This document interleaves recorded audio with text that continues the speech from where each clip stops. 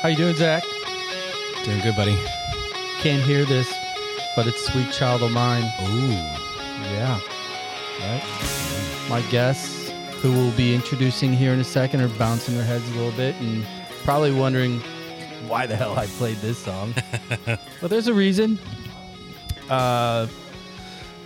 In case you're wondering, this was the #1 rock song of... Any guesses? Guests? What year? You can guess. 93. Oh my God, no. 89. 87, you guys are not... See, I played it on purpose because my guests today were extremely relevant. And they were relevant in other years, but in 87 was a very important year for one of my guests in particular. And given that we love rock and roll on this show, I like to kind of pair up those little tidbits. Guns N' Roses, they dominated the world in 87. Sweet Child of Mine, #1. So obviously we're back, Soccer Dad Pod, for another episode here. We're coming off our previous episode with the Jeff Lyle from Amsterdam Tavern, and Michael Dugan, Amsterdam's #1 fan, Liverpool fan in particular. And the FCC reached out to me, given the profanity from the previous episode. And so I apologize to all you soccer moms that started to listen to us and were like, what a bunch of losers. Today should be much less profanity-laden. I'm hoping, maybe. Depends on if we really get into some of our rivalry conversations here. Guest host or carpool co-host of the day today, Zach, you heard him earlier. We're up here at Wellspent Brewing. Like to really thank these guys for allowing us to keep showing up, not kicking us out. Tonight, everybody was gnawing on their tamales. Great sidecar to their beer selection. So if you get a chance, come check it out. And again, I'm going to remind you, come city season, if you're looking for a place that isn't Schlafly Can't Move or Maggie O's Can't Get in the Door, walk 2 blocks further to the west. Simple solution. Beer garden will be open. You'll probably find a lot of parking too. So, Wellspent Brewing, thank you. JB, I did some market research today. Yeah? I parked at the stadium and walked here. I was wondering why you were going to do that. I did some market research for the pod. And what? Let me guess. 14 minutes. 17. Damn. But That's not bad. there was construction on Jefferson Correct? where they're, I don't know, it feels like they're leaking or draining a water main. Yeah. No. So there was quite a bit more traffic and less lights. That water problem that the stadium had, they just bumped that They down bumped a it couple west blocks. a little bit. Yeah. Yeah. So, but 2 turns and you're here. So not a bad walk at all, and 15 minutes. Okay, and being from, I don't know, the county. I'm from Washington, Missouri. So Yes, further than the county, Franklin County. I'm assuming you felt safe. I did feel safe. See, Yes. there you go. Yeah. There you go, Mayor Tashara. You're welcome. Yeah. That's 2 an people with advertisement dogs for you. walked on the other side of the street to avoid me. So I guess that's I'm not sure what that says, but Who's this crazy white guy walking by himself down? he's got a city red hat on. Yeah. Oh my God. Yeah. You guys. I almost said taking pink, but then I thought I'd get in trouble. No, it's city red. You gotta just call it that. One more quick tidbit too. You did market research on that. That's great. That's a great tidbit for those that are listening. The other one is today is Kevin Costner's birthday. Oh. Yeah. What's your favorite Kevin Costner movie? Probably Bull Durham. Guess #1. What's your favorite? I'd say probably 10 Cup. Ooh, that's good that's too. way up there. Yeah. Yeah, that's what I was going to say, too. Two tin cups, 1 Bull Durham. And you, JB? Dances Wolves. No. You seem like a Dances Wolves Waterworld guy. No. I'll be honest. I'll jump over to the TV. I think he's great in Yellowstone. Okay. Yeah. Is that fair? Sure. Otherwise, a Bull Durham. Tin Cup's great, but Bull Durham, he was younger and dumber. Yeah. The Field of Dreams people are going to come after you. That's lame. No, it's not lame. It is lame. No, the when MLB actually built a stadium out there, That was lame. that was really cool. And maybe I'm a nerd, but You walked from the stadium here. It's true. It's true. I guess we're yeah. No, I take that back. Well spent's great. Park down here, walk as much as you want. Well, let's get into it here. We've run the gamut on guests. I continue to try and expand our guest profile from demos to generations to zip codes to leagues to you name it. And this is the second. Well, no. Actually, it's the first East Side guest, right? Yes. No.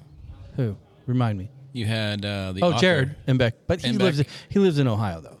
Oh well, yeah, he lives in Ohio. But then you had the author, Shane. He lives in Missouri. Oh, he does now. Yeah. Okay. And he was really from Carbondale. When I say East Side, I'm not talking about Carbondale or. I think he's from Collinsville, isn't he? No, he went there for 2 years maybe. He was a transplant. He tried to come to Granite. We said no. So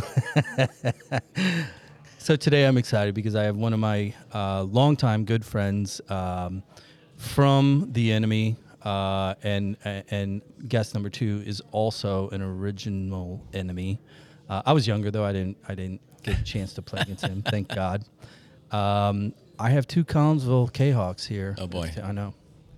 And I did do a little Wikipedia, just like, not on Rick, but on my other guest. And the first thing I noticed is it said Caseyville, and I'm like, sweet, don't give Collinsville any love. It's from Caseyville.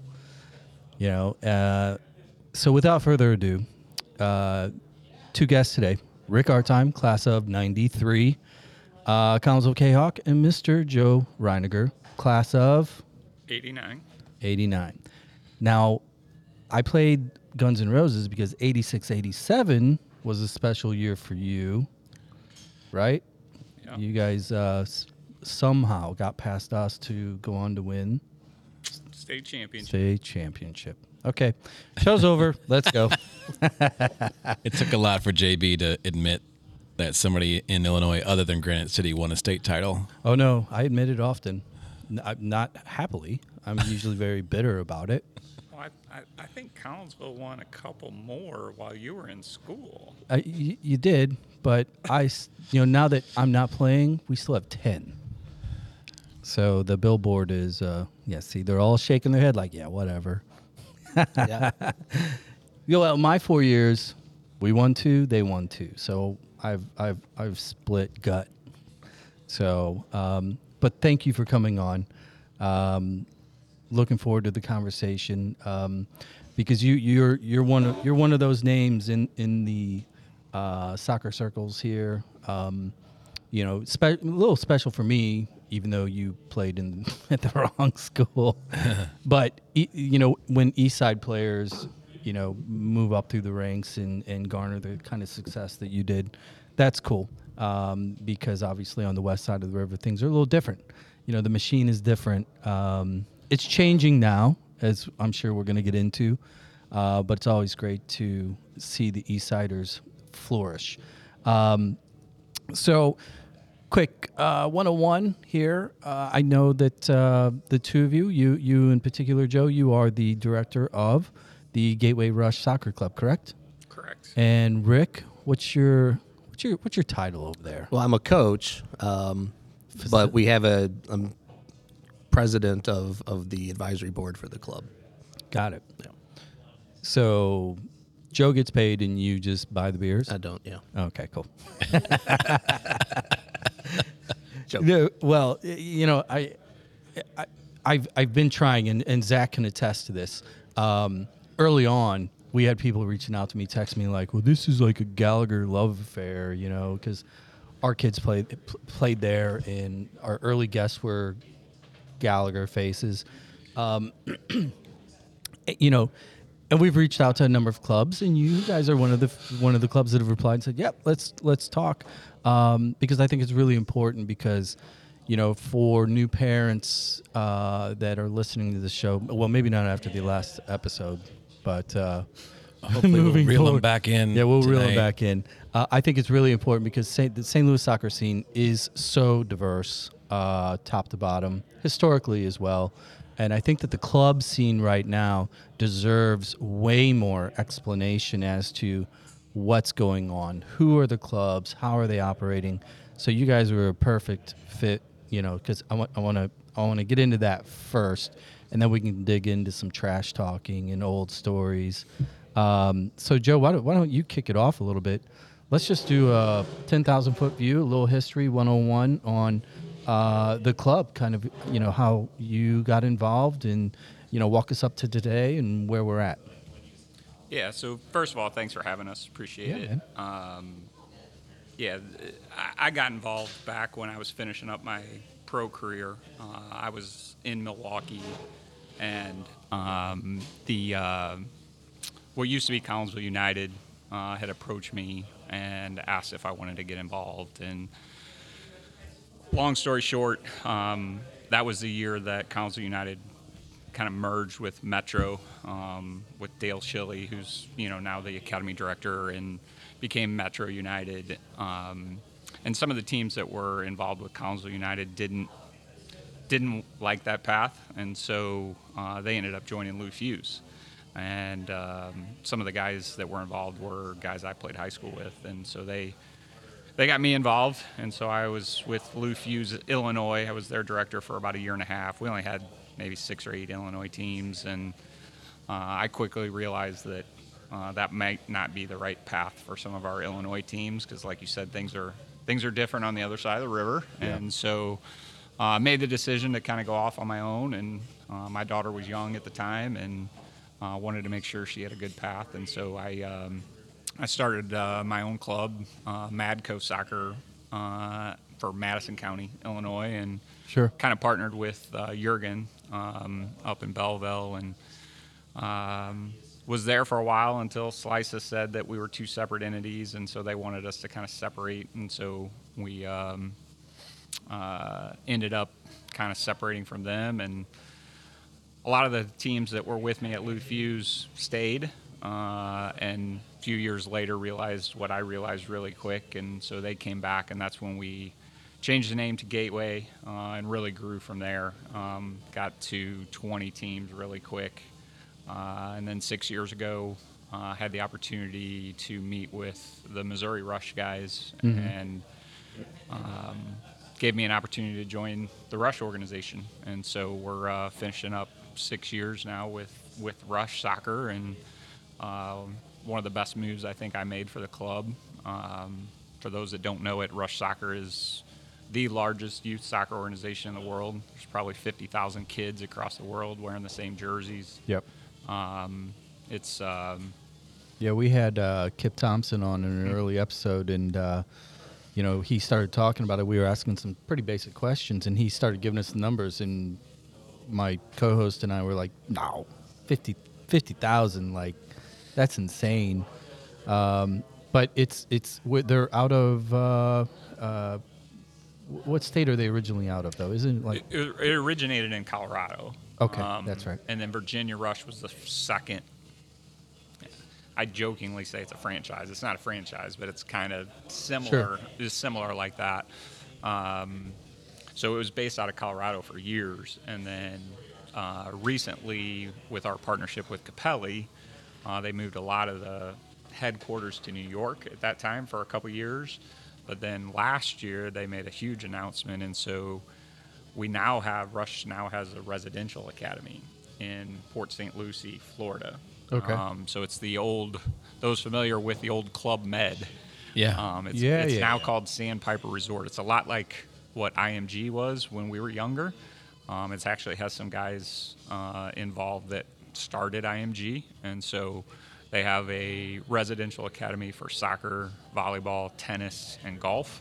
I was down in Florida for Rush Select at the beginning of December, and about 30 of us coaches drove down and toured the facility. It's amazing. I mean, so are they? I mean, are they kind of modeling an IMG type model? Is that where it's at? Where they'll be there, year round, schooling during the day, and then training, diet, all that other stuff. Everything. It's very impressive. It still is an all inclusive resort. So like we stayed on the resort, and there was, I don't know, 18 buildings. Well, 2 of them, or maybe 3, are for the students. There's like 180 kids between the 4 sports right now, in just like a year and a half. What are the other sports that Rush is involved in? Rush isn't involved in any of the other sports. Oh, okay. It's the name of the facility is called Altitude Rush, and so I honestly don't know the exact relationship how that is, but that's kind of our headquarters. So like this summer, I know Rick has a group of 2011s that are going down. So Rush has what's called Rush Fest every summer for the age group that's going from 9v9 to 11v11. Okay. And so that's historically been in Colorado. For a couple years during COVID, it actually was here in St. Louis at Missouri Rush's complex. But now that we have our own facility in an amazing place, it's moving to Altitude Rush. So it'll be interesting to see how that goes. And So then, okay, I guess my question is: is the goal to kind of squeeze it into, like an IMG model? But will Rush then, if they don't already, will it be MLS Next level? Is it kind of, will they have teams? Is that where they will be, or will that spread out? yeah, so there's already Rush clubs across America that has MLS Next, ECNL. There's clubs that are in those top leagues already. I think the goal for Altitude Rush is to provide an opportunity like an IMG for kids to be a residential, get schooling. The way they described it in the presentation was they'll get up, go to school for 2 hours, go train for 2 hours, go to lunch. That's the IMG model. Yeah, exactly. So, we got a chance to meet a few of the kids, and I just can't imagine being 14, 15 years old, living in Florida. All you can eat, all the food's all there, everything's there. The fields were immaculate. They had 2 beautiful grass fields. They're putting in 2 more before Rush Fest this summer. Just an amazing experience for these kids. Okay, so maybe you know this or not, but is it in the IMG vein? IMG I believe is like 80 grand. 80, yeah, 82. I mean, it's 83. a big number. Yeah. Is that what Rush will do? Will it be kind of like pay to stay, but then will there be the kind of evaluation process? So are you guys looking at kind of seeking out those 1%ers nationally, and then financially, if it makes sense, will the families have that option? Is that kind of what it's going towards? Yeah, for sure. I think right now the level isn't where it will eventually get because it's so new. Sure. But they do, they have top-notch coaches down there, living down there, doing all the training. Rush has connections with, I think it's 5 different professional clubs across the world. So we have a player pathway to that next level. When you talk about MLS Next, that's specifically to MLS. There's second division, third division teams in various countries that we have connections or partnerships with. I wouldn't say connections. I would say partnerships with, that both on the girls and the boys side, for players to advance to that level. So let's pull it back into the Madco, St. Clair Co. worlds. Then, the Rush enterprise over there. How many teams do you guys have in the Gateway org? 32. 32 teams. Is Yeah. what boy-girl ratio? We've always been a stronger girls club, but in the last couple of years, it's kind of starting to flip a little bit. So honestly, I think there's 1 or 2 more. It's pretty even, but I think there's 1 or 2 more boys teams than girls right now. So trajectory, are you guys on a growth path right now? Are you seeing, because in that O'Fallon demo, because that's where your fields are, obviously we all grew up over there. We've seen kind of the exodus, where the population trends go. Are you seeing consistent growth? What does that look like? Yeah, that's obviously our goal. I'm committed to. I've always been committed to trying to put together the best staff possible, because I know. Wait, I'm gonna laugh. Wait a second. Rick Artime. No. Okay, go on. I'll let you get that dig in.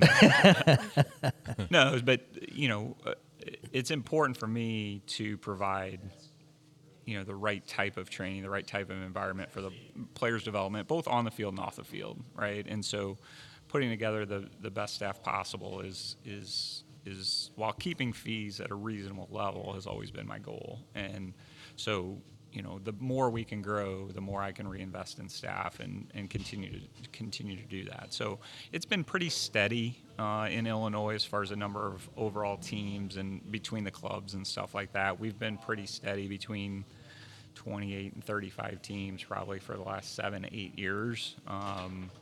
We've done a good job of keeping a lot of high school age teams, where I think some of the other smaller clubs, they tend to fall off. We've had 7 or 8 high school girls teams for the last 5-6 years. Oh, that's a lot. And that's like for a club of our size, that's unheard of. So well, then you have to deal with trap year, and kids in that, no man's land. Yeah. Okay, cool. So on the east side, then there's you guys. There's Gallagher. There's there's kind of the usual suspects. When we were growing up, the club environment was way parsed out. Especially on the east side. I mean, there was like your club was made up of one team, or maybe there was like 2 or 3.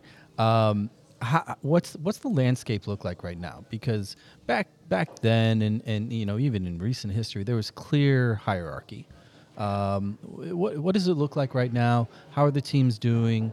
The league over there, because are you guys coming over to Slica? Where are you playing? And I'm asking these questions because we have a lot of, ironically, we do have a lot of parents that listen to this and are like trying to figure out, what club, what am I looking for? What should I be looking for? So what does play look like for your teams at that, the U11, U12, getting up into the 11v11 once you get into the larger leagues? Where are you playing? Most of our teams are still playing here in Slica, right? We've applied to several of the different mid to high level leagues. With only 32 teams, it's hard for some of the higher level leagues. We definitely have the talent in some age groups, but most of these leagues require a team in every age group. Right. And so that limits the ability of us smaller clubs to really get into those higher level leagues. So we're looking at different opportunities. There's a group out of Kansas City that's putting together a league with a lot of Omaha teams and Kansas City teams, and so we've got some teams that are getting involved with that.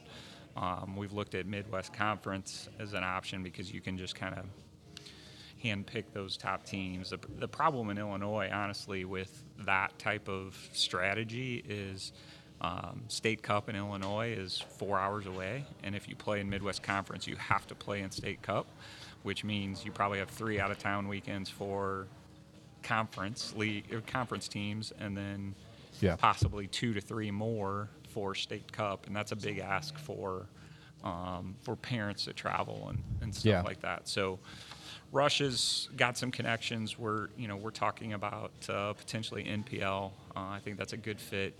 We play against a lot of those teams here locally that play in those types of leagues, and like I said, for the most part, in most age groups, we do well and can definitely compete at that level. So it's definitely on our list of things that we're trying to check off and make sure that we're giving the players an opportunity within our club to play at that level. Now, I will say, our sister club, Missouri Rush, so I coach 05 girls, and a couple years ago, I worked with Jason Weiland, who is their ECNL director, and so we had 7 05 girls. Now, it decimated my team. Yeah. But it was in the best interest of those girls, and so I actually ended up helping coach that team a little bit when I could over the last couple of years. So they have NPL, they have ECNL on the girls' side. So we do have a player pathway here locally. It's not the most convenient, but we've made it work. So in regards to the pathway, specifically getting into the high school age, that sophomore, junior age in particular, how are you guys handling or working with kind of scouting orgs or showcases? Have you developed a strategy to kind of attack that? Because, if I think you've listened to a few episodes, I'm sure you haven't because you got a real job and do stuff, but it's so often we have to address, even in our circles where other parents talking like this jump to the finish line in college is just so front and center, and I think at a way too early age. Clearly you guys have to answer to that. What are you guys doing for that age group that it is appropriate to start considering those things? Is it just simply Rolodex, or what's the strategy look like? I mean, I think I think that we still try to get as many of our teams to those regional showcases that we can. So, without having the regional and national leagues, you're going to have to go find those events. With a smaller club and where we're located, a lot of our players are going to look to try to play probably college soccer somewhere, within that 300-400 mile radius, right? So a lot of the events we're going to do are going to be in the Midwest. Mm-hmm. So there's a lot in Indianapolis, Chicago, Memphis, Kansas City, those areas. If you have the players that want to go somewhere else, Rush Soccer does have something through our college advisory program, and they actually put teams together to go to different showcases around the country. And so if you have a player that says, man, I really want to go play in California, or I really want to go play in New York or Florida or whatever, we can contact the college advisory program director, say, hey, we got a player that wants to go to school here, and if you're putting any of these select teams or anything like that together for one of those showcases in that area, that player would like to go. Yeah. So again, through the Rush system, there are other options and capabilities that we have. Well, I mean, that's got to be a massive benefit out of the gate, because we talk about club sizes and 28, 30, 32 teams. That's a good size club. I mean, you're going to stay very, very busy with that. But when you have the scalability and the muscle of 50,000 kids, I was just going to add on to what Rick said, that our college advisory program, when we first joined, it was okay. They've done so much and put so much money into it. The amount of networking that can be done within Rush, not Gateway Rush, not Missouri Rush, but Rush Soccer. right? I forgot what the last stat was, but I think there's 80 Rush coaches who also coach at some college or university. Oh, wow. So when you think about not just the showcase teams and stuff like that, but if I have a player that wants to go play in Michigan, Yeah. right, I can just call Mark Zathy, who's the director of Michigan Rush, and say, hey, Mark, like, what are the schools around there? Maybe he coaches at a college, but maybe that's not the right fit for this player, but Right. he knows all those other coaches. There's not another club in the country that has that kind of reach all across the country. Well, I was going to ask you, several years ago before we joined Gallagher, I had started a team at a very small club in Wildwood, Missouri called Wildwood Soccer Club. Yeah. And right after Super creative. Yeah, very creative. I didn't come up with the name. I was the second. We were the first boys team. And the year we left, they merged in To Rush. with Rush. Yeah. And they were Wildwood Rush, and now they're just Rush. Yeah. Part of the Missouri Rush group. And what I found fascinating, because I did not know much about Rush, although that I think Pulisic played for a Rush team in Pennsylvania. He did. Claim to fame. But prior to that, I didn't know much about the organization, but what I found out was the access to training and the other benefits that you get by joining a Rush club versus just a homegrown, guys that want a feeder club for their high school or just hang out. So can you talk a little bit? You've given kind of higher level, college advisory program and things like that, but talk at the local level. Talk at the parents that are deciding, okay, do I make the investment in a club like Rush, and if so, what does Rush have that separates you guys on the east side with Gateway from Yeah. anybody else. Here's your pitch. You got 30 seconds. No, Go. it doesn't have to be a pitch. I just think there's a lot more to give. Well, yeah, but I mean, realistically, I mean, let's be honest with ourselves. In these circles, when we do talk about these clubs and we talk about Absolutely. the pros and cons, it's a sales pitch, because really, and what I find really, really funny is 99% of the time the kids are left out of the discussion. Yes. Like who to go. But sorry to interrupt. I just wanted to point that out. Yeah. Talk about the pluses. Yeah, I appreciate the question because, I say it all the time. Like that, the decision to join Rush 6 years ago, like I said, was the best decision I could have made for the club because, again, there's several other clubs of close to our size, but what sets us apart is we're part of Rush. Now, what does that mean? Well, it means the college advisory program, which we've already touched on. It means that every kid that is in our club, you guys know, you've coached, you've had kids that played. What do parents come up and ask us as coach? Well, what can my kid do to get better, right? Well, I don't have time to put together a individual training program for everybody. Every player in Rush has the access to a train at home program that is written like every month now has challenges. They can upload videos and see themselves on the national site. So it provides that extra, and that's, my guess is they used to do like a fall one, a winter, a spring, and then a summer. So they had like 30 weeks out of the 52-week year that they had some sort of training going on. And when you put that in perspective, as far as paying for like local camps, extra training and stuff like that, that's worth your admission fee right there. Yeah. Right. So that's part of it. For coaches, they just introduced last year free coaching education classes. So we talked earlier about, having the best staff possible. That's good for recruiting. Yeah. So having coaches not only take the USYS courses, but now Rush-specific courses that integrates the Rush way to do things, the formations, the dead ball plays, everything that Rush has out there. There's player and coaches handbooks that we can send a PDF. Yep. That again, that those types of resources that they provide, it's amazing, and we've only scratched the surface of it, right? We're trying to implement more and more and more to give that value to our members, and I think we're doing a good job, but our commitment is to continue to grow. Yeah, the reason I asked that question is because I think as I grew up throughout the area and trying to figure out where to put your kids and give them the best opportunity, there's so many different questions that come up, and there's so many different outcomes that could happen.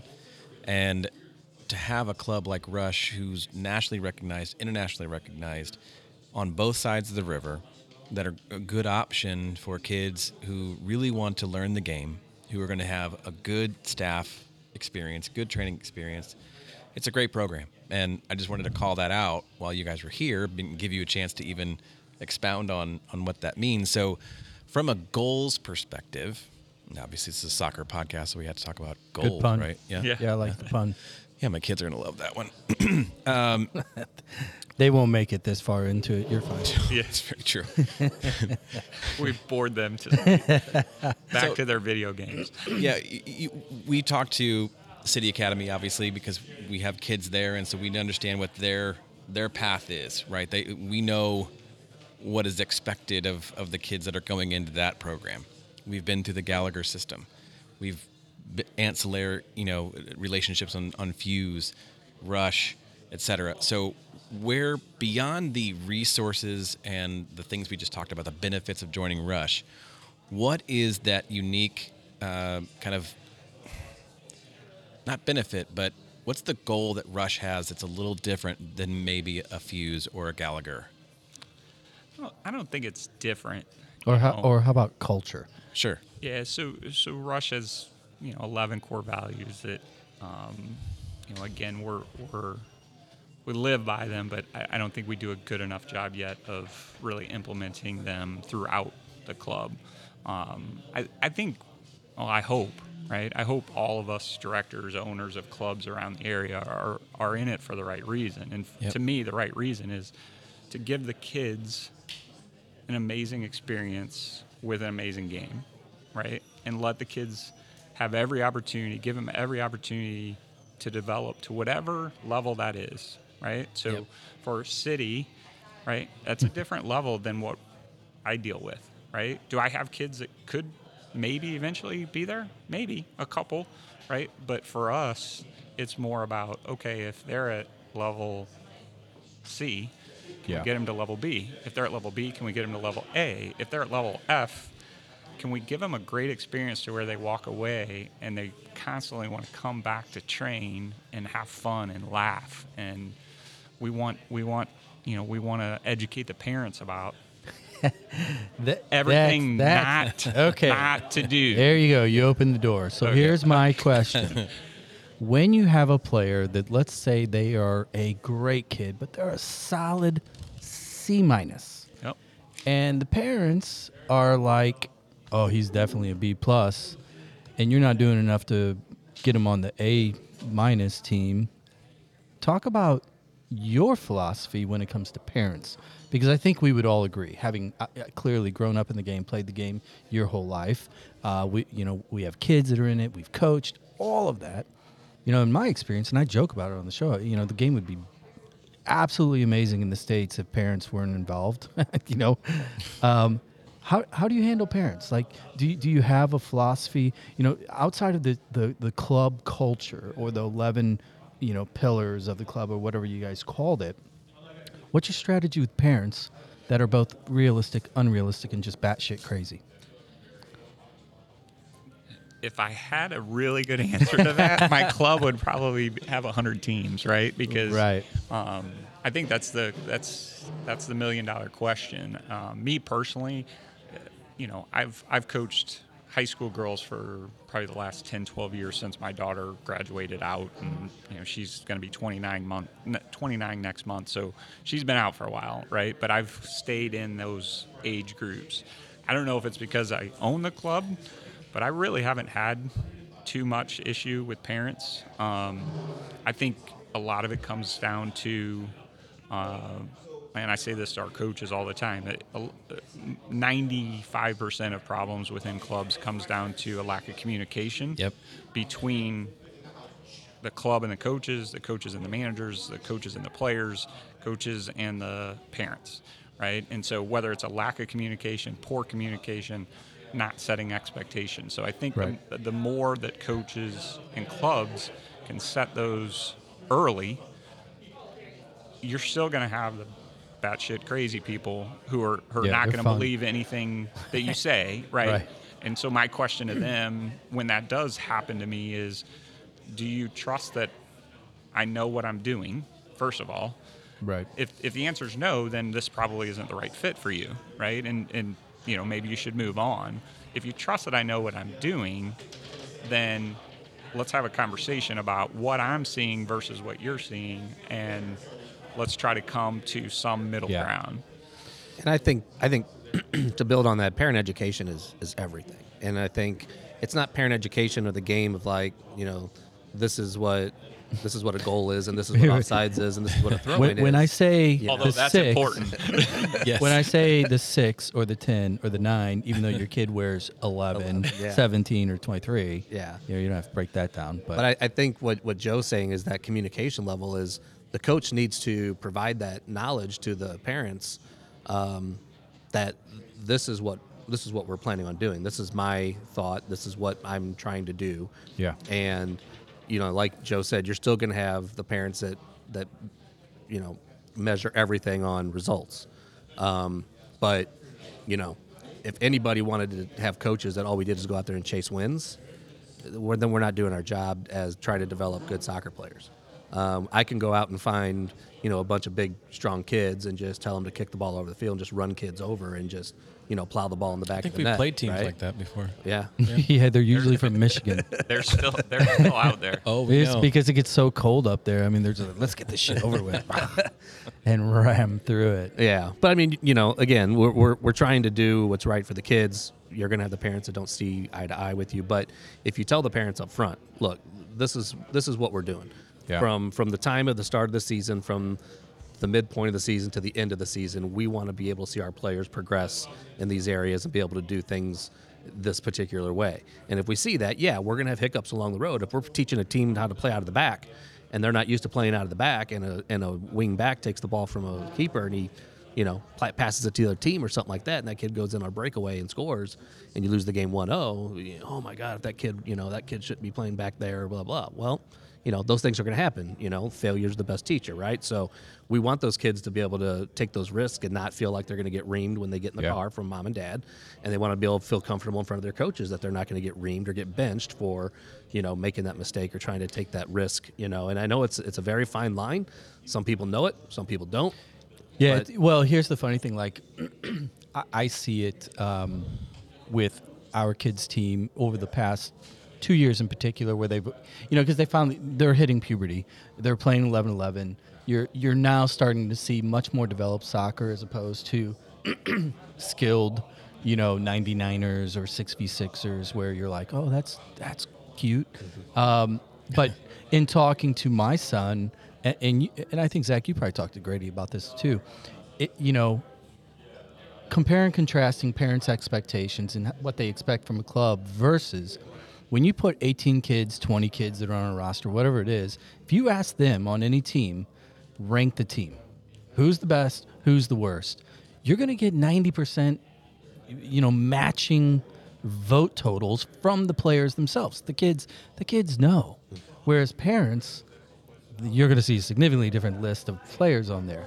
So I think, like, to your point, the communication process with parents, and I do blame kind of the rise and the success of soccer in the overall communities with FIFA and TV and EPL, where, go to any school, go to any high school, any junior high, whatever, and you walk around, you're not going to see a bunch of Cardinal jerseys.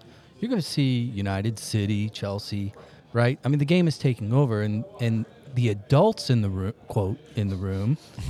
they're not educated on the game yet. So there's a learning process that's occurring that, hey, look, I don't envy you guys. As a soccer parent, I've learned to just go away, JB. Just go stand in the corner by yourself. So good luck with that. Here's what I'm going to do. I've got a running theme question that I've asked multiple times to coaches in particular. I'm going to ask this question, then we're going to roll out for a quick break, and then we'll come back and talk some fun stuff. But it all started back in episode 4 with Ken Godat. I think you listened to it. We asked the simple question, when you see all these kids, how do you know? What is it? How do you define it when you see it? And you, Joe, in particular, you've been around the game your whole life, and you were one of those kids that had it. And now, in the position that you are and seeing literally thousands of kids, both of you have been around coaching for a long time now. What is that? Can you put a little tag on that? I've been coaching soccer for, 26, 27 years, and I've seen kids that have had it from near and afar. And, I'll take something that this was kind of a Dale Shilley thing when I worked with Dale at Metro United. And a kid would come out and he would say, that kid, just before the kid would even touch a ball or do anything, Dale could look at a kid and see that kid has soccer in him. Yeah. And you could just see something. You could see whether it was the look or how he was dressed or the stance or the mullet, just what he was doing. Yeah, the faux hawk and everything, whatever. And 95% of the time, this kid would be something special. You could tell he just had something more than the others. You just see natural things in them that you can't necessarily teach, even at young ages, like how a kid just positions himself defensively, or how he can step in on an attacking player and put his body between the attacker and the ball. Little kids don't just do that all the time on their own, and you can just see that, and you're like, man, how'd that kid at 9, 10, 11 years old know already how to step in like that and win the ball, or how do you know, or Or you see the little scrums and stuff, and you'd see the kid kind of hanging out on the outside waiting. Yeah. And he's Pick like, it I'm not off. getting in that mix. I'm going to wait for the ball to pop out. I'm going to put myself in a good attacking position or place to win the ball. So, long story, but I mean, yeah, sometimes you just have a hunch and you see something, and then you just start seeing natural things coming out that are very difficult to teach an athlete to do, the desire and the heart and the drive and all those things, but just those natural techniques that a kid just gets naturally. What gets you all hot and bothered when you see a kid out there? I agree with most of what Rick said. I think for me, when if a new kid comes out to tryouts, right, I feel like I can look at the way his body moves, Yeah. right, and then like before you're even getting into small-sided games or really doing much of anything, if he's just out knocking the ball around, the way a player moves in and around the ball, I think is a sign, right? Yeah. That okay, that piqued my interest, right? And then once they get into not the technical work, but once they even gonna get into small-sided things, how they see the field and the vision that they have, what types of passes that they're making, Yeah. I think is huge. And it all comes down to decision making, right? When I grew up and when I first started coaching and stuff, it was all about getting touches on the ball. We did Corver work for hours and hours Yeah. and hours. It was great, right? Yeah. I was known as being able to keep the ball on my foot no matter what. But now that I've evolved to where, like, when I'm trying to train, kids need 1,000 touches on the ball, but can we make it to where they're doing 1,000 decisions while they're doing those touches too? Because the more decisions they make, Yeah. I like that. I like that. they're going to become better soccer players, because you guys know that, I mean, it's the ability to make that quick decision that's going to make the technique of the first touch is important, but the decision has to be made first where I'm going with that first Yeah. touch. It's soccer IQ. Yeah.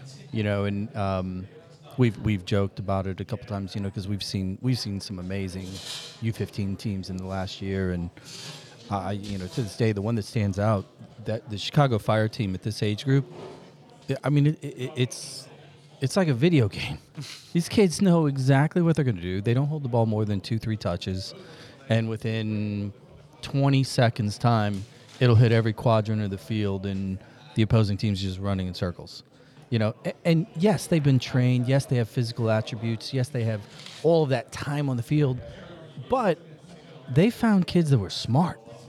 And that's one of those things, like, to your point, like, it's that body language, So, all right, here's what we're going to do. We're going to take a quick break. Two of us are going to get a refill. The other two are in dry January. My beer sponsor was like, thanks for bringing these dry January guests in. But I brought visitors. Yeah, that's true. We had to had to make because up you guys for are us. drinking water. We had to Some call subs. 2 people and, like, you need to come drink beer, hit our quota. The So tamales are delicious, though. Highly recommend the tamales. So here's what we're going to do. We're going to roll out of here. We'll be right back in a second. Don't go away. Don't turn it off. Follow us on Spotify. Thank you.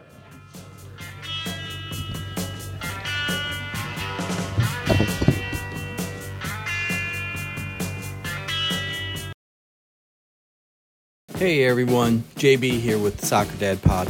This break is intended to be both informative and an opportunity. Little did you know that we are accepting sponsors. Really. And as a sponsor of the show, you would get to talk to a demographic primarily consisting of parents, some soccer fans, and most definitely drinkers. Consider this an opportunity to let our listeners and social media followers know what it is you do and why you deserve some of their money. If interested in this incredible opportunity, just email us at soccerdadpod@gaslightstl.com. Now, back to the mindless banter.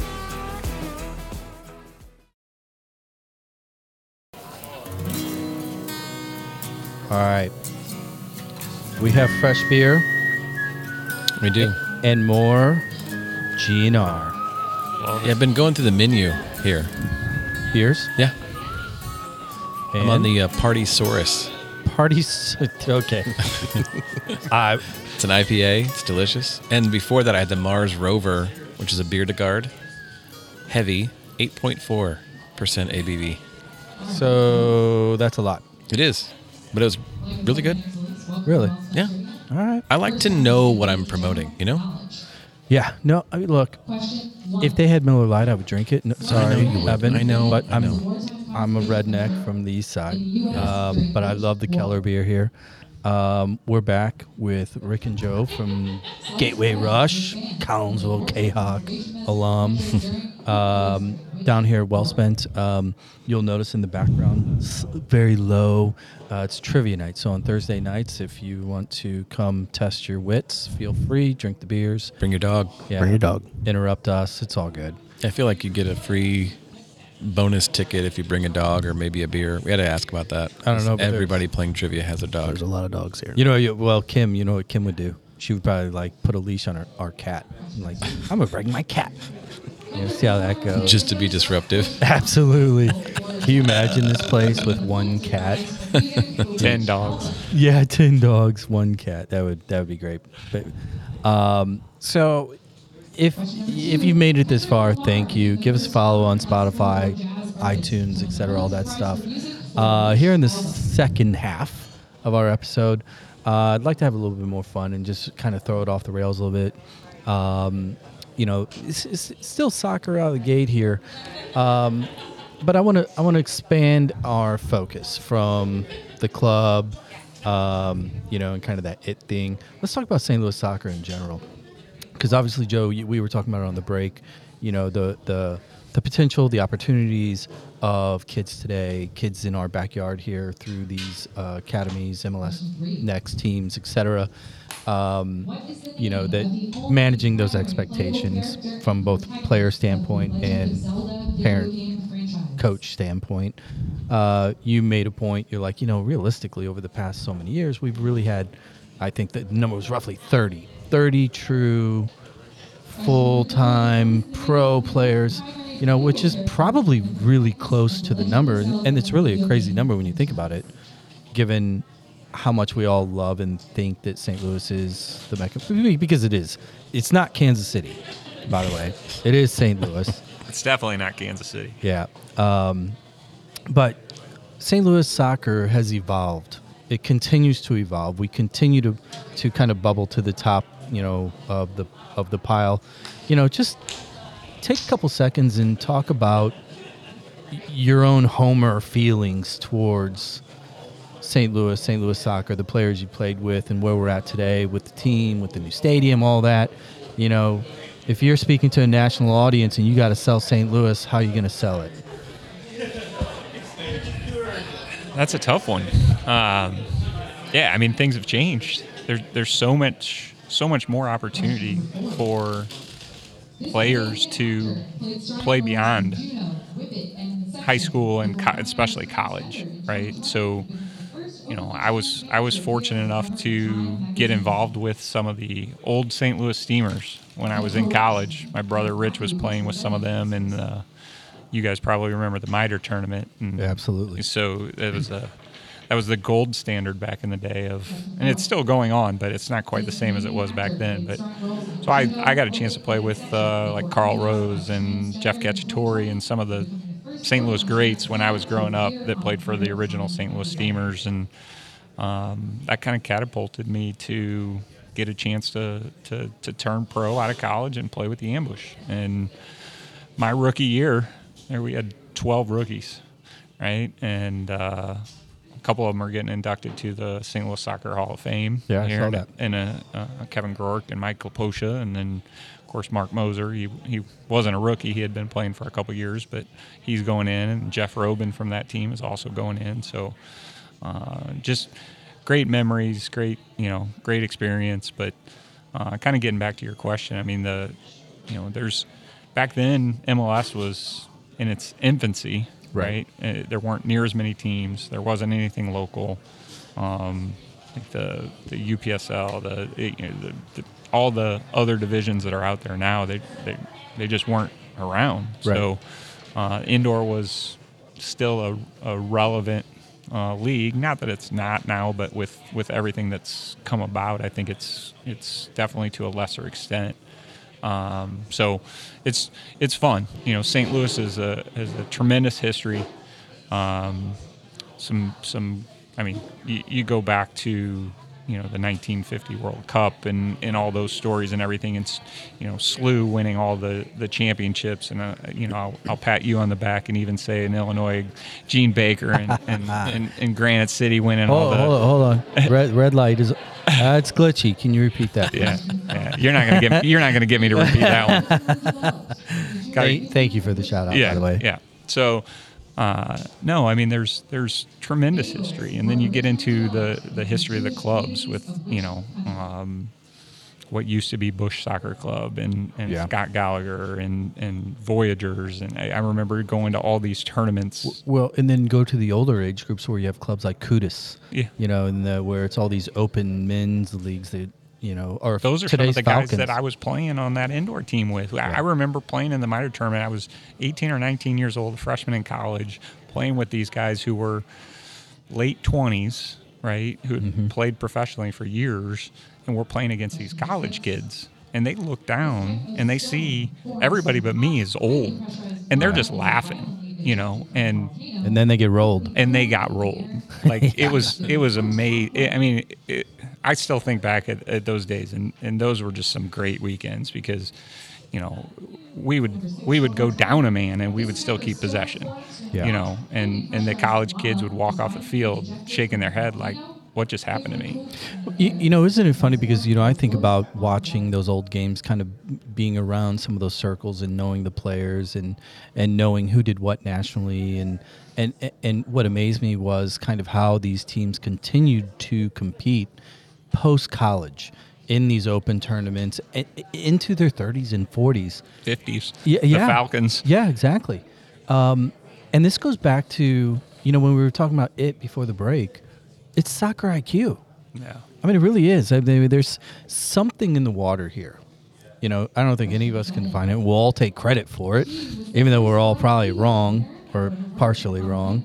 But it does seem that there's something here in which, the physical ability of players is always there. That's a national trait. The fields, the training, the coaches, all that stuff it's the same everywhere for the most part, right? But soccer IQ within a region, for our region to have that much of it, that's weird. And someday somebody will say, well, I know why. I don't know why, but I've listened to enough of these episodes because I've been on half of them, and I've listened to the other Oh, you ones. listen to the other ones? I do. Sweet. Yeah, even when I'm not on. I'm not that narcissistic. But I think what I'm starting to hear, and I want Rick and Joe to either shoot me down on this or back me up. Joe, you said it before we started recording, the north-south thing in St. Louis. You talked about that, and Ken has talked about that, and Petcher and a bunch of other of our guests have talked about that north-south rivalry. They're all from North County, too. Everybody you named, but they're here's North the thing. County guys. Here's what's different, I think, with us and some of the other cities. We have those rivalries built in that inspire kids to work harder and learn more about the game than if you're just playing club somewhere and you're trying to work on yourself and maybe you're thinking about college or the pro. I think because there's so many different people who have come from this area who have even played in the indoor professional leagues or have played in Europe, they've created this culture that drives competition. And you can call it the high school question. You can call it whatever you want, but it's all I was related. just going to say, that Yeah, about the high school. the high school thing. I mean, we're living proof of that. Correct. Yes. You go guys are across still. the What east are you side guys, of 75 years old, still talking about high school shit? But that's the 68. thing. I think what you're talking about is you still have those Norco guys and SoCo Absolutely. guys that still talk about it. And I mean, I was probably 4 or 5 years old when I realized that I wasn't supposed to like Granite City. Yes. And I mean, it's true because that's Keep when I would start talking, going to Mo. the games and I saw that rivalry playing out in front of me. And at the time, I didn't understand it necessarily. I started playing soccer right around that time. But as I got older and older, like as much as it was fun going to the Steamer games, like there was times that I wanted to go to the high school game and watch those kids and watch guys like Joe playing and other guys that, you know, I'm friends with these guys now, but I almost looked at them as celebrities when I was a kid. Of course. And so when I was playing as a kid, I really couldn't wait to be able to get on that field someday and, you know, put the Collinsville jersey on and represent my school, my town, and whatever. And it was something that maybe I don't know why the high school thing and that is what it is around here in this town, but I do think that that's what kind of feeds the competitiveness for kids to want to play the game. And maybe it's not that much anymore. Now they're probably looking at bigger dreams and bigger teams out there than they are their local high schools, but that's what we had back then, and that's what we. Well, I think a big part of it too. And Joe, tell me if you agree with this theory. I have a theory as to why our rivalry was what it was. 2 reasons. It wasn't necessarily head to head between Granite and Collinsville. I think it was two faceted. Number one is as we made those paths to state and we went to state. It wasn't like we were going to Carbondale to play, you know, Carbondale. We were going to Chicago. We were going to play Hoffman Estates, Palatine, you know, and they're pumping out that's the Brian McBride years, right? Right. They were pretty good, and they were big, you know, and everybody, you know, on the west side of the river, a lot of the high schools would kind of make fun of us, you know, well, you know, look at who you play, whatever, and it's like, well, look who we beat, you know, to get this trophy. You know, and then the rest of our seasons, you know, at Granite in particular, we always had Vianney, CBC, DeSmet, and SLU were on our schedule. And then we had the tournament champions. So we had that rivalry too, because we saw the dominance on the west side of the river, where every single year one of those teams is ripping it off. So that when we did come head to head, we were so used to like being the supposed underdog. We just hated you. We were like, we knew that, you know, that built-in rivalry, because whoever won that game, whoever won that series, and specifically that super sectional game, because that would be the game, it's kind of like it's foregone conclusion. There goes state, right? Yeah. Yeah, I think the rivalry piece is huge. I mean, you think of other cities in the world like London. Derbies. London has 5 English Premier League teams right now, right? Chelsea, Arsenal, Tottenham, Crystal Palace, West Ham, and West Ham. Villa. 7. Yeah, that's a lot in one city. One city. I almost brought this up earlier. So when we think about when we played and the clubs, right? So the competition with the clubs, back then they were more community clubs. Right. Absolutely. Right. So it was Collinsville United, it was Granite City Elks, it was RKO out of Belleville and then Bush was, right? Correct me if I'm wrong. Bush was like south more. Yeah, they were more Fenton area. More by the ballpark, by the park. By the park, but then Scott Gallagher was more north.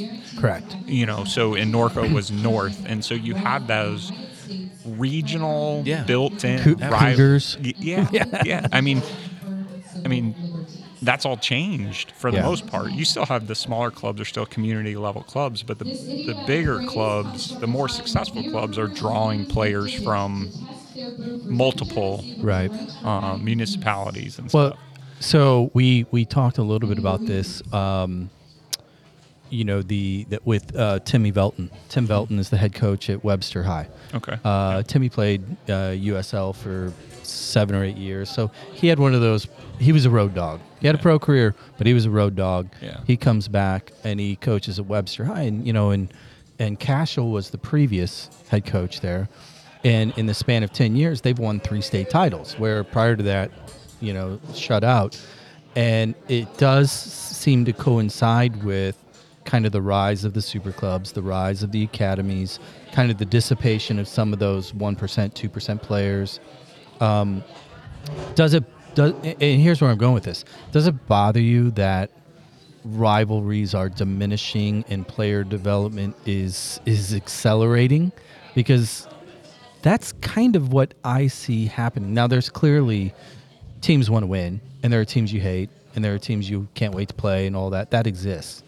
But from a macro standpoint, that hyper focus on player development and squeezing out those one or two, how much of a role does that have in kind of diminishing the rivalry aspect? Again, I think it's the whole idea of kids skipping high school to play in academies. I mean, that's a whole other conversation I could go on for a long time. Are you for or against it? I think looking back, right, I would have been one of those players fortunate enough to be asked to play in. Yeah, you would not have played high school. Well, in today's world. I would have been given that opportunity. Correct. Whether I would have made that decision. Now, I played, 4 years at Collinsville, 4 years at SIU, 13 years professionally, and I look back and some of my fondest memories are still on the field as a Collinsville K-Hawk. So, looking back on that, do you really miss out on development by playing high school for 2.5 months? Right? Yeah. There's an argument to be had for that. What about the social aspect that you're missing out? Because I don't care if you're playing City 2, not City 2, but City Academy or MLS Next or whatever, it's your parents watching. Yes. Right? It's the group of parents that are watching. You go to a Collinsville Granite City game down at the Gauntlet. Yep. Right? I remember playing down there. The police force is there, like there's 1,500 people there, probably 1,000 people there easily, right? And so those are the games that stick out still in my mind. And so, is it worth it? Again, we talked about how few players are ever going to make it past college. Correct. Right? So, is it worth it for them to miss college? Or even that miss high school. I mean, sorry, or even make it to the D2, let alone D1 level. Forget about beyond that. Right. Just go get your school kind of supplemented. Yeah. And the number of kids that have that opportunity. I mean, it's a good number, but it's not the number that most parents think. No, and parents and kids are too caught, in my opinion. And this is one of the messages, coaching in the high school girls for so many years, this is the message I give my parents all the time is forget about what division it is. Because especially on the girls, like there's nothing beyond college, right? Yeah. For very, very few people, there's nothing beyond college. So you're going, if you're going to play in school, all you're trying to do is get as much of it paid for as possible and have a good experience, right? And so forget if it's NAIA, Division I, Division III, JUCO. Why don't you go focus on an NIL contract? Yeah. Grow your Instagram account and go make some real money. Yeah. That gymnast from wherever it is, she's smart. So smart to be doing that. Like, she's got her future ahead of her. There's a lot to be said about playing in front of your peers, your friends, playing with your kids, your neighbors and buddies that you grew up with. Trying to reach that goal of whatever, getting to state or whatever. And, I think that has a lot to do with it. When you're playing on these regional-based teams, you're playing with kids from other communities and stuff. Yeah, you're buddies with them. But it's not the same as, the kids that you started Pee Wee soccer with or, whatever. Yep. That it has been grassroots hard, and kind of get back to those kids and get back to the roots and say, hey, we're back together, then let's see what we can do with this, and all your fans and parents. But going back to the whole parent issue earlier, there is the one issue that I see within our own circles is that projection for parents that we know that are like trying. I mean, it's like a scene from a Matthew McConaughey movie where they're projecting to their kid like, why are you not throwing more touchdowns? Look at my ring, kind of thing. And that's a weird dichotomy too, because that will end in time, because a lot of that is dissipating. But I had a conversation with my boy who just turned 12 last night. Did you tell him? Granite City? Yeah, and we live in O'Fallon, Illinois. So he, as of today, he would go to O'Fallon High School and wear yellow and blue. But I looked at a homework assignment he had to do, and it was, put things down that whatever drives you. What are your hobbies? What are your activities that you like the most? put something about your high school that you want to go to, put something about the college you want to go to, and all this stuff. And I'm looking at it, and he, his goal or whatever is to, play professional soccer or whatever. But then I started looking at the high school thing, and he was putting Collinsville High School all over this thing. Move in the future. And then I looked at college, and I Therapy. said, and then I looked at college, and he puts Illinois State University, which is where I went to play after high school. And so I'm like, why are you putting Collinsville when we live in O'Fallon? He's like, well, I want to go to Collinsville High School. I'm like, why? He goes, well, that's where you went. Well, I heard about TP. Yeah. And then I said, well, okay, so what about Illinois State? He goes, well, that's where you went. And I was like, well, number one, they don't have a men's soccer program anymore, but I'm like, you need to do what you want to do. Like, don't, like, some parents do live vicariously through their children, and Oh, yes, they do. and want their kids to be successful and do more than maybe they did, which I agree. It's great if your kid, you always want your kid to have a better life than you did, right? But to see him doing that, and he's literally telling me, like, I just want to do what you did. And like, it wasn't anything glorious or glamorous or anything. I don't know why that he's just doing that and saying that, but I'm just like, Yeah, Mason, I was there. It was not that glorious. no, it So- wasn't. So. That's really cool. That's the opposite experience that I've had. Well, and that's probably what most people experience is like, I don't want to do what you did, but for whatever Yeah. reason, Mason, my boy, wants to. Yeah, we took our daughter's a senior in high school, and we took her to Missouri State, where my wife and I both went to school, and did a tour and walked the whole campus, and we were feeling good. It's changed a lot in the last 20 years, obviously, and so we got done with the tour, and we said, so what do you think? She goes, no. We said, well, wow, that was quick. She's like, yeah, I want to make my own memories, and I don't want to walk into places where I think you guys have made out. So, yeah, I the whole high school thing is interesting because I talked about Wildwood Soccer Club. We started that team to replicate what Webster Groves had done with their feeder program. Of the 14 kids we had, 8 of them started on the freshman team this year at Lafayette High School. Yeah. And that's where my son's a freshman, but he can't play because he's playing with City. And I constantly go back and forth on just the emotional side of that. But the way I look at it is not every kid who wants to do college or even wants to potentially go pro has to skip their college or high school career.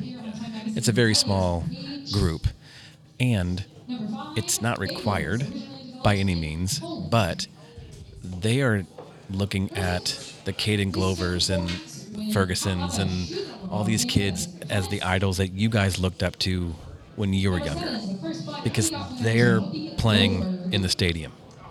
They're getting called out on Instagram. They're getting called up to the U.S. Youth National Team. So there's just this shift in how they're idolizing and what they're looking forward to, but they're still missing out. They're still missing out on that social part of it, where it's not just their parents watching them. And so that's because I went to Washington High School. Borgia was our rival. Well, Collinsville and Granite City is very Boris, similar. spell that. Borgia. I'm just kidding. Aren't there a lot of like silent letters in that thing? Borgia. No, Oh, there's not. Okay. I don't know. Yes, I'm from Granite, man. We don't. We don't You spell. don't have Catholics over there. We don't have to. We have a lot of silent We just letters in Granite City. We just pour, molten lava and die too young. So where do your kids stand as far as their decision to play high school soccer or not? They don't. Yeah, they're so they've been in the system for so long that it's been They do. normal. They don't know any different. They don't know any different. Yeah, It's and been hard. I think to me, I think it's if it's truly the kid's decision and it's the right, they're making the decision with the right information, then I don't think there's anything wrong with it. I'm encouraging my nephew. He's been training with them, and I know he wants to play high school, but maybe it's right for him. Maybe it's not. I wanted him to at find out if that's an option, right? Well, to your point, and to your story, you clearly not only were presented the opportunity, you capitalized on it, you worked hard at it, you stayed in it, you lived that life. And there's way more people like myself, like Rick, most of our peers, that I can definitively look back at my, quote, playing career, and I can tell you exactly when it went sideways and when I was done. And you can't ever get those opportunities back. And I think that what these MLS Next and these academy teams present to these kids is an opportunity. Right. And if you choose otherwise, you're not going to get a second chance. Yeah, I mean, it's and there might be tremendous results stemming from the decision they do make, opposite, whether it be to play high school, etc. But let's not kid ourselves. If you have the opportunity and you're at that training facility, or you're at any of the local academy teams, and you have, ex World Cup players, ex pro players that are your coaching, your staff, and the opportunity to travel around and play par level competition in front of the biggest eyeballs. I always kind of apply it to my own dumb decisions. I'm like, man, I get it. But in my world, and I think Zach would attest to this, I stay out of it. When Beckett comes home and talks to me about these things, I'm like, answer the questions, no opinion. Like, these kids have to figure it out on their own, because the amount of stress that they are put under, it's not normal. It really is not normal. And that's the part I was going to say, is that for a 14-year-old to be under the same constant pressure, I can't even imagine being 14 and even thinking about those things, let alone experiencing it. But, I'll just give one quick story, and it was when we were in California a couple weeks ago, early December, when the MLS started. One of the teams that just kind of blew up and became kind of a standard bearer for the league was LA Galaxy. When Beckham came and all that stuff. So our boys got to play against LA Galaxy in their second game, and they beat the LA Galaxy Academy. That's a memory that our kids will have, that most kids, regardless of whether they played high school or club, can say. There's just so much like brand identity with these kids, in the clubs, within these leagues, that, the idea of a rivalry has like we discussed, it's dissipated to a degree. Because let me ask you a question. The Chicago Fire is our rivalry. I was going to say it's a different rivalry. It is. It's not local now for those teams, right? They're looking at the other MLS Next. Well, and the other thing is the arrogance of these kids, justified or otherwise. Their rivals now are present when they go on Instagram and they look at the kids that got the call up to the national team. Yeah. Like, their mindset is in a whole different world, and it's like, whoa, slow down. You're not hanging out with Beckham's son right now, and that's where it's at. So what I was going to ask you is, Collinsville today, last year they had a good year. Who's the rival? Yeah, so Granite City has fallen off a little bit. I think Edwardsville has kind of taken that. It's because of all our people moved up there. That's correct. Yeah. So, So I think you laugh, but it's true. but what's funny is that we would build our schedule the same way you guys did. We weren't invited to Tournament of Champions, obviously, but we also played Vianney and CBC and SLU and DeSmet and those guys to try to prepare yourselves to be able to play in Chicago in November. And I think that where that is now is that when I talked to the Collinsville coaches last year, they said the best team they played, and they played CBC and they played these other MCC schools, they said Webster Groves was the best team they played. And they just said, so you're seeing that a little bit, and whether that's because kids back then felt like the only way to be seen was to be at a top level high school program, and that's where like college coaches would actually scout you sometimes, or you'd have to go to like ID camps or camps at the colleges. Nowadays there's not scouts coming to high school games anymore. So I mean, they're all coming to all these events with these leagues and with these showcases and things. So So from that aspect, I think that's why you're seeing some of the public schools, at least in the St. Louis area, maybe starting to elevate a little bit as well. Obviously, the overall talent level and the game's growing, and I think it's getting more widespread. But whenever I think about that, and with what you just said, is the rivalry still there? To a certain point, yes. I remember when the DA first came out in 07 or whatever it was, some of those kids that chose DA, they're there at the games. They're sitting in the stands with the other kids, Yeah. and they're in the bottom of the back of their mind. They're like, man, that looks like fun out there. I Yeah. I wish I could be out there. Oh, yeah. And then you started seeing a couple kids that took the jump and said, I'm just gonna play NPL, or I'm gonna play whatever other league that allows me to play, high school soccer, and ECNL allows it now and things. So, they've kind of changed on that, where I think MLS Next is really that's the only one that's a full, 10-year or 10-month, 12-month, league or whatever It is. feels like 17 months. Yeah, oh my God. But what you That guys are right. saying about looking up to kids, like the way City's system is set up, the fact that they have those 3 training fields and then they've got the stadium at the end, they kind of built that Oh, yeah. that path where yes. the farthest away It is a field is where the complete academy mindfuck. teams train. When you're down on the far field, you look over your shoulder. There's the There they are, and they can see it, and it's the pathway. Literally, it's a pathway literally, yeah. that you take from field to field into that tunnel to get to that stadium across the I street. blame the German influence. They're so efficient in their design. Yeah, but they're sharing the facility, they're sharing the building, and I mean they're toured walking the there. facility. It's freaking phenomenal. Top notch. So your kid's walking around, and they're seeing first team players walking around the Well, building. we've and seeing them, mentioned and it before. It's the little things. It's the laundry rings. It's the shoe room, and these kids are 14. Yeah. And I do think that talking earlier about soccer IQ, when you see it on the field, what I'm seeing is the kids that are in that level.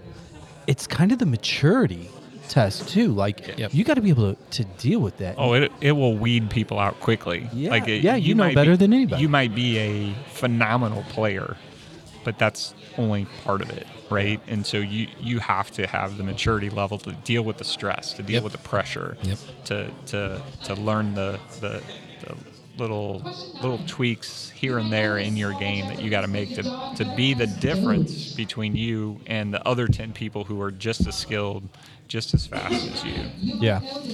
So Go ahead. I just had one more question. I thought you were answering the trivia question behind you. No, I'm trying really hard not to listen to it because I'm a sucker for trivia, and I will get squirrel. Yeah, I will lose all focus really quickly.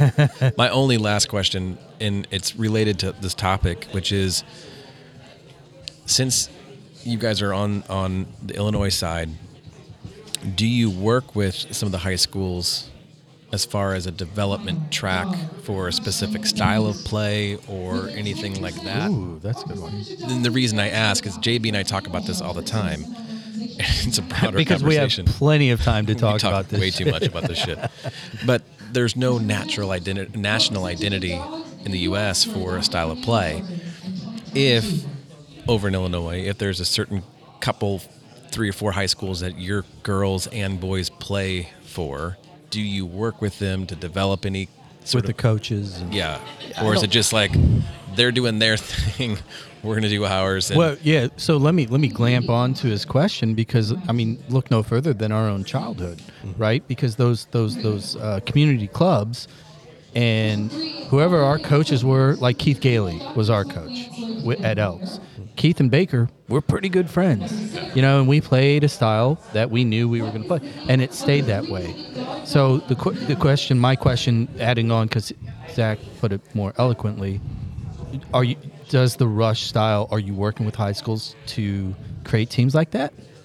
I would say no for the most part. I think there's people from all the clubs in Illinois who are also involved with high schools. Sure. Right? And so I can't speak to them, right? I think we have we have had some natural funnels from certain schools because we've had connections there or whatever.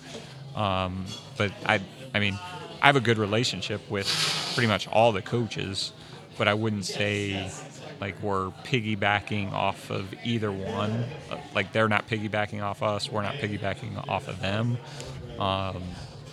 rush soccer definitely has a style of play that they want, a formation and a style of play that they want teams to utilize, but I don't think I wouldn't say there's any collaboration between clubs and I think it's too hard these days because you have so many kids in your club that go to different schools. Yeah. So back when we're talking about when we played, Collinsville soccer came from, German descent of Willie Syme and Norm Syme, and came in and and Andy Waite and those guys, they started soccer in Collinsville. Granite City had Ruben Mendoza starting soccer, right? And, so you had those influences in the game early on. And then they were starting it and teaching players and teaching other coaches how to teach their style. I think most of that has probably gone away over time, but I would imagine that at some point in time, the Granite City Elks were playing a style of soccer that Ruben, probably developed at some point or came in and were teaching. Once Baker got in there, I'm sure that there was a little bit changed to more what he wanted. But we were part of that, one of the first teams that became a regionalized club with Norm Syme, and he put together, and he's like went around, just started handpicking kids off all the different areas. And you and I became teammates From on St. Jacob. Yeah, Which I had we to were look from up. St. Jacob. I Was have our no idea where St. Yeah. Jacob's. I live in St. Jacob, by the way. but we were the Edwardsville Sidekicks or whatever, Bank of Edwardsville, whatever it was, because we were a sponsor, and it was EASC. Edwardsville was Area Soccer Club. Yeah. They let us train at SIU and headquartered out of St. Jacob, St. Jacob. Illinois. And Yeah. That was somebody's house, Yeah. probably. yeah, Probably Norm's house. Yeah. Yeah. But I mean, that was like the first team, and then shortly thereafter is when we started seeing the neighborhood or town clubs kind of going away, and you started seeing more of these kind of regional teams coming together, and then that's when Tommy Howe and Herb Forrester started Metro FC, and then eventually Dale and Dave Fernandez, taking that and running with it, and then here we are today, where there's almost no community clubs, and if they are, they're extremely, extremely small. Well, I appreciate you answering that question. It wasn't intended to be pushing for that, just more of a curiosity. Yeah. But in fairness to the question, I mean, if the goal is to win games, Yeah. then it's kind of foolish to not consider that type of a strategy in the long run, so that you have kind of a style that's universal, so the kids are a little bit interchangeable, but realistically. Well, and that's part of it too. Yeah, the strategy or the goal behind high school soccer is to win, where in club soccer we're trying to say Player development. It's player development, Sure. right? So, yeah. But if you only have 4 kids off of that high school team that's on your team, Yep. how do you Yeah, you can't. you work with this coach and they may want to play a 4-4-2 with a diamond in the middle, and there's 4 from this other school, and this coach wants to play that. So I think there's just too much intermingling of players between different high schools for the most part. Now, every once in a while you'll get, you might have 8 or 9 from one school. Right. And maybe you can do a little bit more with a group like that, but for the most part, it's, at least in our club, I can only speak to our club. Our club is, 3 here, 2 here, 1 there. Sure. So it's which I like. I think it's good for players to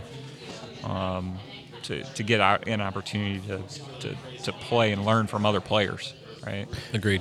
So I have 2 more questions. This question is generationally speaking, because obviously as a kid growing up, in the 80s playing, and then your college, then pro career, and then moving into coaching and everything up till today, you've seen decades, generational changes. Thanks a lot. Hey, don't worry about it. Look, I'm kind At of least right you didn't there. say half century. No, I thought that would be rude, but you said it first.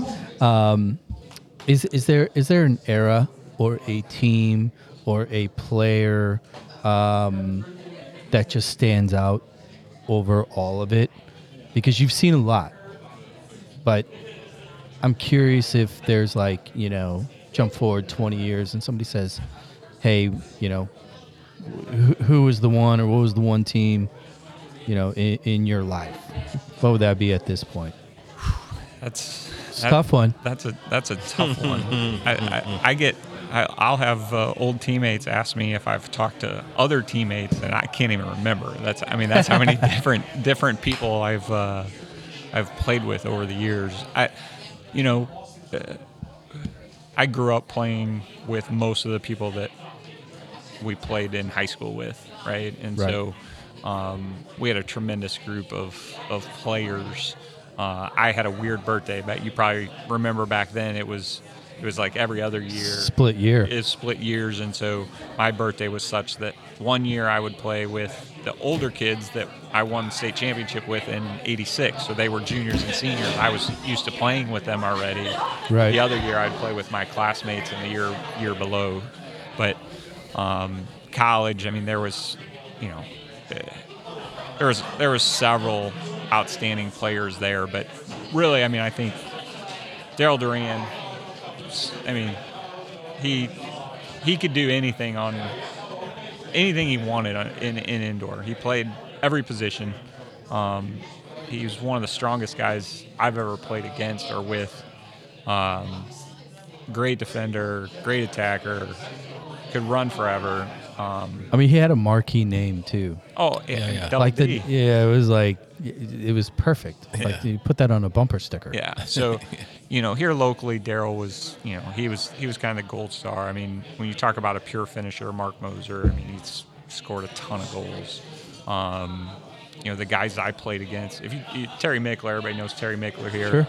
You talk about high school rivalries. We played CBC my senior year in high school in the football bowl in Collinsville, which was a disaster. Oh, I played there. Yeah, disaster. To this day, if you ask Terry about that game, he'll say it was one of the best high school games he's ever been a part of, and he's been coaching for 40 years. Yeah. They had, I think, 5 All-Americans. We lost 2-1. We scored first. They came back. Amazing game. But probably the player I enjoyed playing with the most is a guy named Todd Dosowski. Him and his twin brother played with me in Milwaukee. Todd was a target. I was an indoor. It's called a second forward or an off forward. I was a shooter. I was a goal scorer. And according to Jeff Halsey, he says you shoot with the wrong foot. Well, I stand on the wrong foot too. So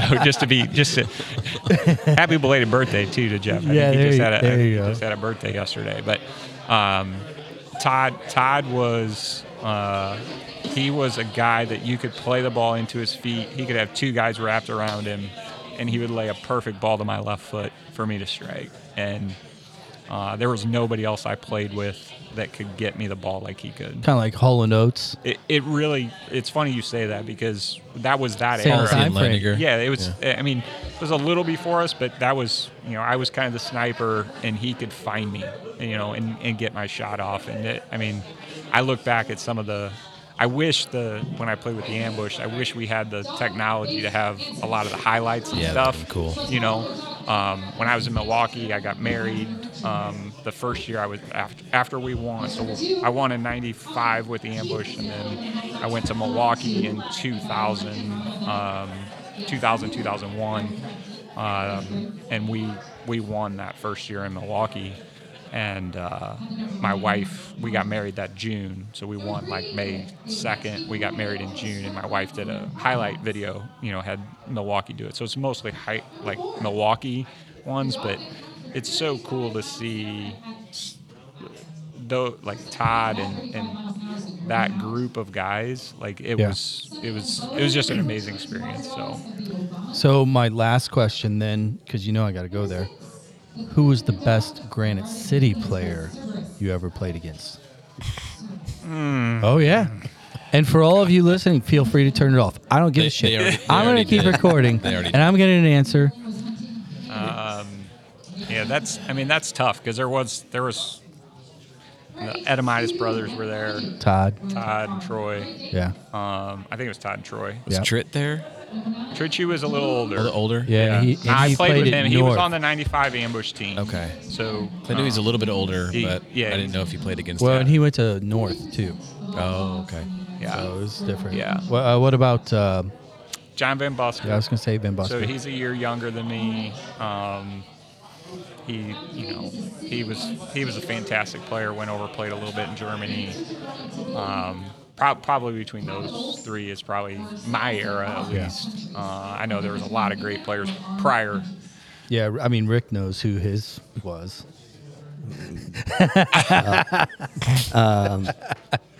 For me, Speechless. for me, I mean, Jeff Stevens is certainly on that list, and I think Jason Maxfield was always a player that I grew up playing against that was really good. Yeah, he was a motor. Yeah, but yeah, I mean, I would if I had to pick one from the era that I played in. I mean, I think Jeff's certainly there from just a different position, but Timmy Henson as a goalkeeper was outstanding as well. And then of course JB Anderson. There we go. Okay. Oh, See you next week. Hold on. You're from Granite City? No. I didn't No, know I'm that. from the Granite City. You got to put the Oh, in front of yeah. that, man. Oh my God. I do have to ask Joe though. Did you ever play with Brecky? I did not play with Preki. I played against Tattoo. Played against Eric Rasmussen with the Wichita Wings. He was fantastic. Played. Who was the guy from Baltimore? Wasn't Broncos? Was it Bronco Segota? Yeah. He may have played. I can't remember if he was the one or if there was another guy. But yeah, I mean the indoor league was. I mean, back in the day. Oh, yeah. Before me, my years were good, but 5-10 years prior to me being in that league. Well, we had Petch on Yeah. just before the break, and hearing those stories from those first 2, 3, 4 Steamer years of years. those guys. Jeez. I mean, that's just straight chaos. Oh, I mean, that's like TVMA miniseries kind of shit. so I was on an airplane. Oh, here we go. Here we Wow. I was on an airplane. Why did it take this long? Damn, I'm gonna have to edit this up. Yeah. Put this early. It's not as good as what you're thinking it is, but Oh, no, okay. just talking about how popular that sport was back in the day. So there was an article in, I think it was Sports Illustrated, that in '81, I think it said the St. Louis Steamers was the second hardest sports ticket Yeah. to get behind. Any guesses? In '81, I would say the Rangers. Lakers. Or Lakers, yeah. Edmonton Oilers. Wayne Oh, Gretzky years. Yeah. Makes sense. I was close Yeah. to hockey. That's crazy. I mean,